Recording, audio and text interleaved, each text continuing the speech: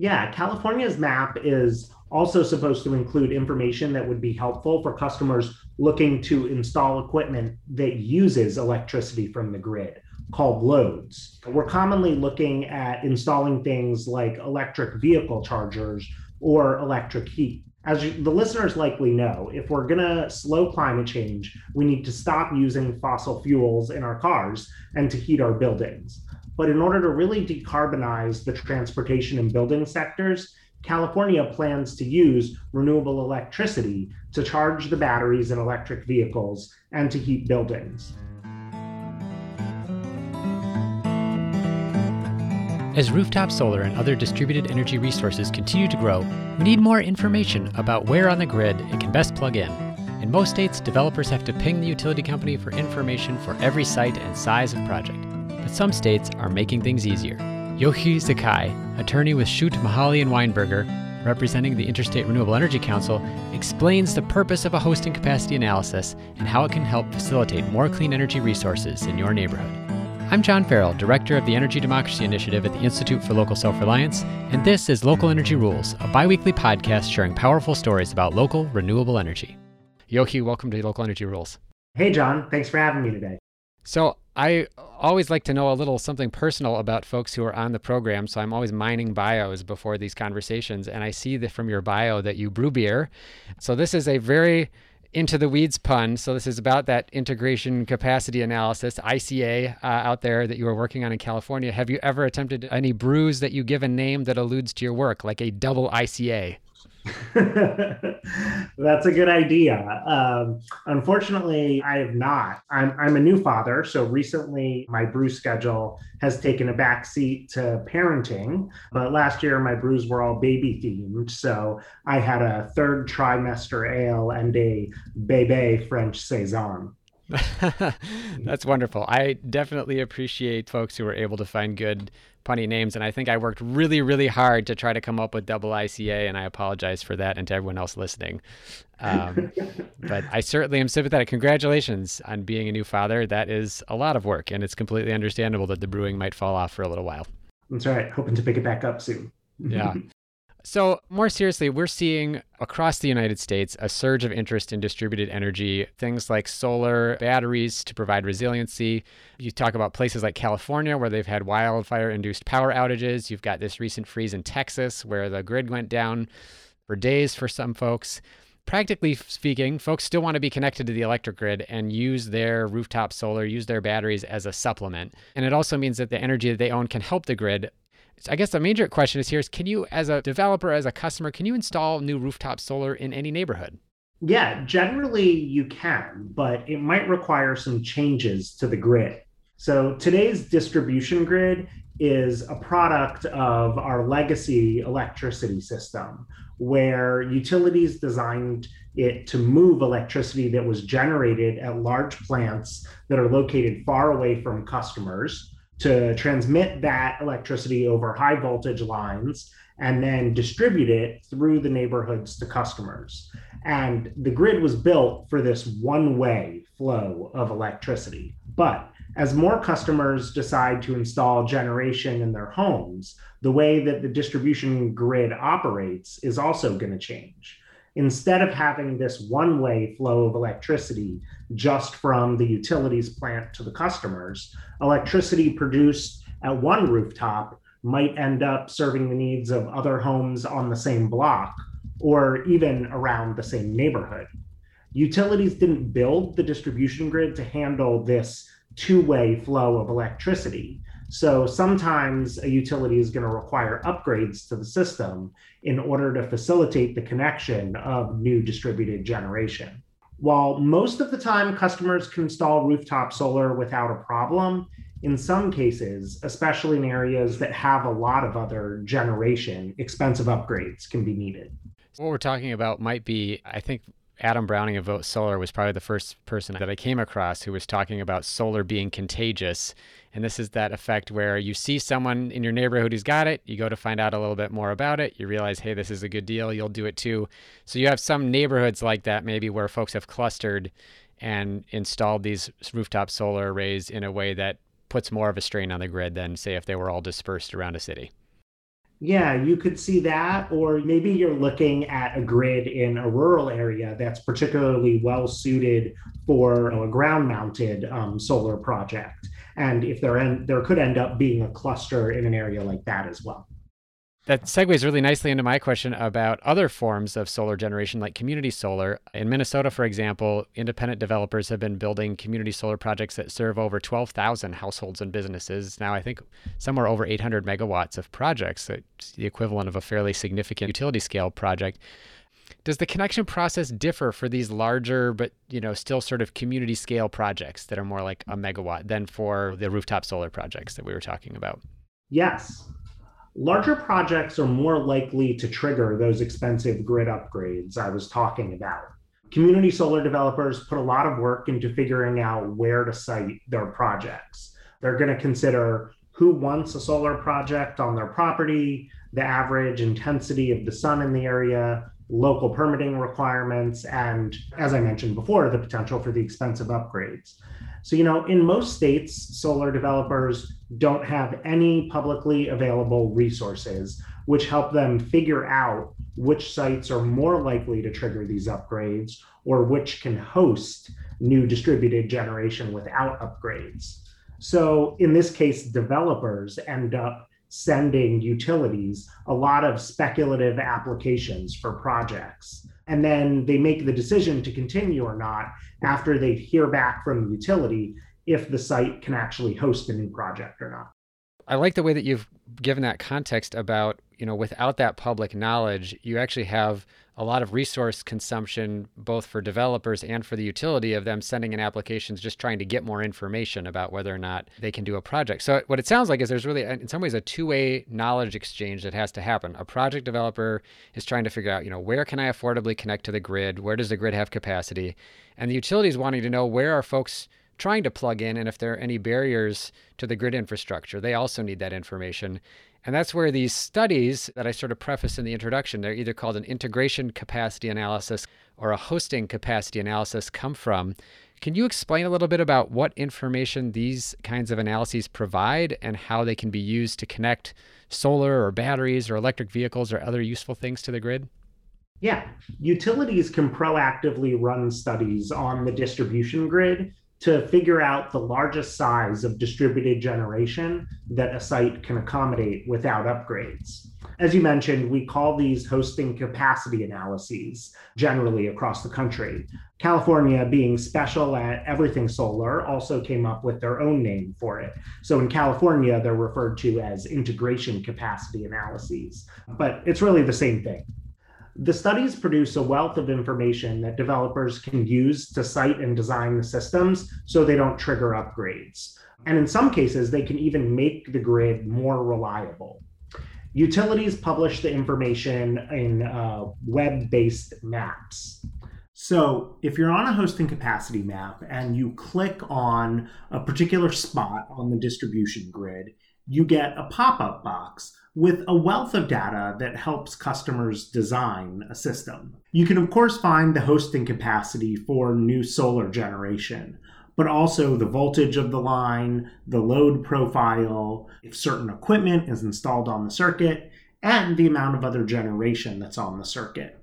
The hosting capacity results also include detailed power flow modeling information, or what I like to call geeky grid data. With that geeky grid data, developers can design a solar project that selectively charges from an energy storage system to avoid the expensive upgrades. For example, the system could be designed to send power to the battery in hours when the grid is constrained and can't accept power. So, instead of spending a lot of money on upgrading the grid, this allows a customer to spend a little money installing her own energy storage system that has multiple uses. We're going to take a short break. When we come back, we discuss which states and utilities have adopted a hosting capacity analysis to streamline distributed energy adoption, whether it can automate grid interconnection, and what happens to distributed energy development in the absence of good grid data. You're listening to a Local Energy Rules interview with Yochi Sakai, attorney with Schutt, Mahali & Weinberger, representing the Interstate Renewable Energy Council. Hey, thanks for listening to Local Energy Rules. If you've made it this far, you're obviously a fan, and we could use your help for just 2 minutes. As you've probably noticed, we don't have any corporate sponsors or ads for any of our podcasts. The reason is that our mission at ILSR is to reinvigorate democracy by decentralizing economic power. Instead, we rely on you, our listeners. Your donations not only underwrite this podcast, but also help us produce all of the research and resources that we make available on our website and all of the technical assistance we provide to grassroots organizations. Every year, ILSR's small staff helps hundreds of communities challenge monopoly power directly and rebuild their local economies. So please take a minute and go to ilsr.org and click on the donate button. And if making a donation isn't something you can do, please consider helping us in other ways. You can help other folks find this podcast by telling them about it, or by giving it a review on iTunes, Stitcher, or wherever you get your podcasts. The more ratings from listeners like you, the more folks can find this podcast and ILSR's other podcasts, Community Broadband Bits and Building Local Power. Thanks again for listening. Now, back to the program. I love this idea about how that detailed information can allow these projects to sort of play nice with, at a minimum, or even better, support the grid. I guess one key question is, how many places around the country can you get a map like that and see what the grid is like and how you can plug in? Is this widespread, like lots of utilities are doing this, or is this not such a common thing yet? It's becoming more and more commonplace in areas that have robust distributed energy resource markets. So we're seeing maps currently published in California, New York, Massachusetts, and Hawaii. And there are a lot of other places that have either published maps or looking at exploring to publish maps right now. So it really is something that is gaining traction, both among some utilities that are publishing it voluntarily, like Pepco in the Mid-Atlantic, and others that have been required to do so by their regulators, like NV Energy in Nevada. You know, the idea behind these studies is that the more easily accessible information that's out there about the grid, the more cost-effective distributed energy we get clean electricity, we're supporting folks during grid outages when they have energy storage. Let's talk about one of these states that is sort of leading on this, that's got a lot of distributed energy. What's happening with the integration capacity analysis in California? How is it being improved beyond having that information already on a map? Yeah, California's map is also supposed to include information that would be helpful for customers looking to install equipment that uses electricity from the grid, called loads. We're commonly looking at installing things like electric vehicle chargers or electric heat. As the listeners likely know, if we're going to slow climate change, we need to stop using fossil fuels in our cars and to heat our buildings. But in order to really decarbonize the transportation and building sectors, California plans to use renewable electricity to charge the batteries in electric vehicles and to heat buildings. When these maps were first published, IREC noticed that the results provided for the load hosting capacity analysis appeared to be wrong. Utilities agreed with us that it didn't seem quite right, but in the initial rollout, they prioritized completing their maps and the integration capacity analysis tools for solar developers instead of for those who are looking to install new load.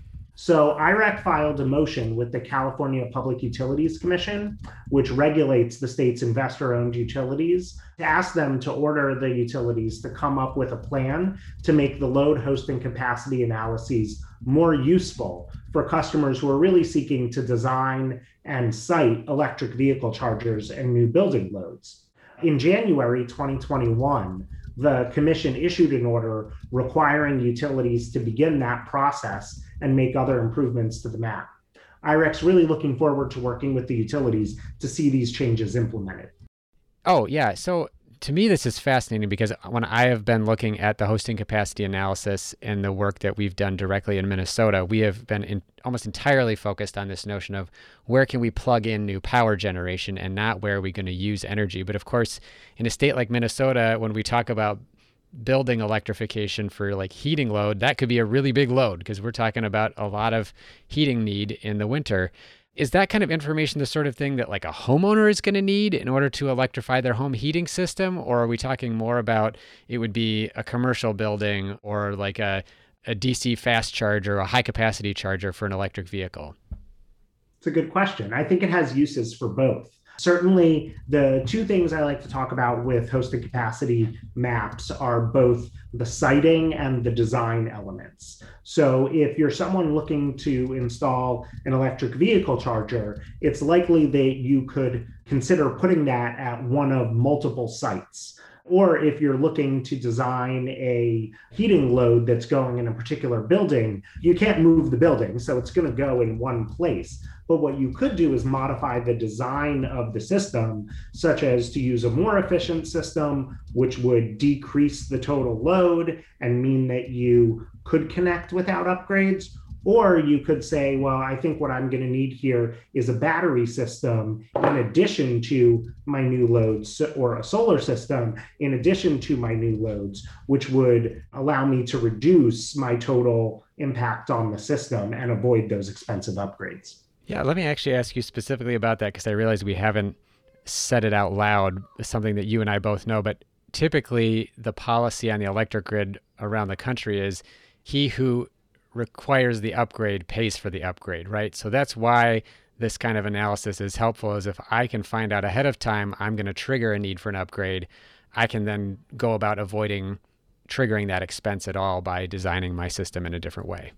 Yeah, there have been certain states, such as California, that have decided that the need for a grid upgrade, which is triggered by a small residential rooftop system, should be shared by everybody who pays for the electricity grid. But that's the exception and not the rule. And in most states, what you see is even for a small rooftop solar system, if you're the last person in the neighborhood that wants to add solar and you end up being the new system that triggers that expensive upgrade, you're responsible for the cost of that entire upgrade, even if there are a dozen other systems in the neighborhood that came before you that are contributing to the need for that upgrade. I feel like we could spend an entire episode just talking about that policy by itself and the implications it has for how we're going to electrify the grid system and how California is thinking about that differently. But I want to ask you some more specifically about this hosting capacity analysis, which I think is really important in terms of the near-term impact. It seems like you're getting a lot of really good information about whether or not a project can connect, if there's enough capacity, whether that's new load or new generation from a solar project or something like that. Does that mean that a really good integration or hosting capacity analysis can automate grid connections? Can it make the grid essentially plug and play for all the things that we want to connect? Unfortunately, it's probably not possible to automate all the new grid connections, because if the grid is not designed to manage fluctuations, the consequences can be as insignificant as a wall clock showing the wrong time, or as severe as burns and fires. So hosting capacity analyses can be used to automate and increase the precision of some of the most problematic technical review processes that the utilities use when they evaluate new grid connections.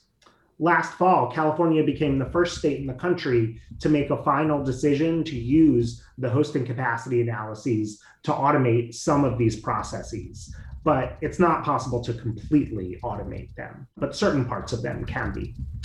IREC was really excited about this decision out of California because it means that developers are going to be able to rely on publicly available maps to design and site projects, and be fairly certain that the projects will be approved if they're within the size limits provided on the map.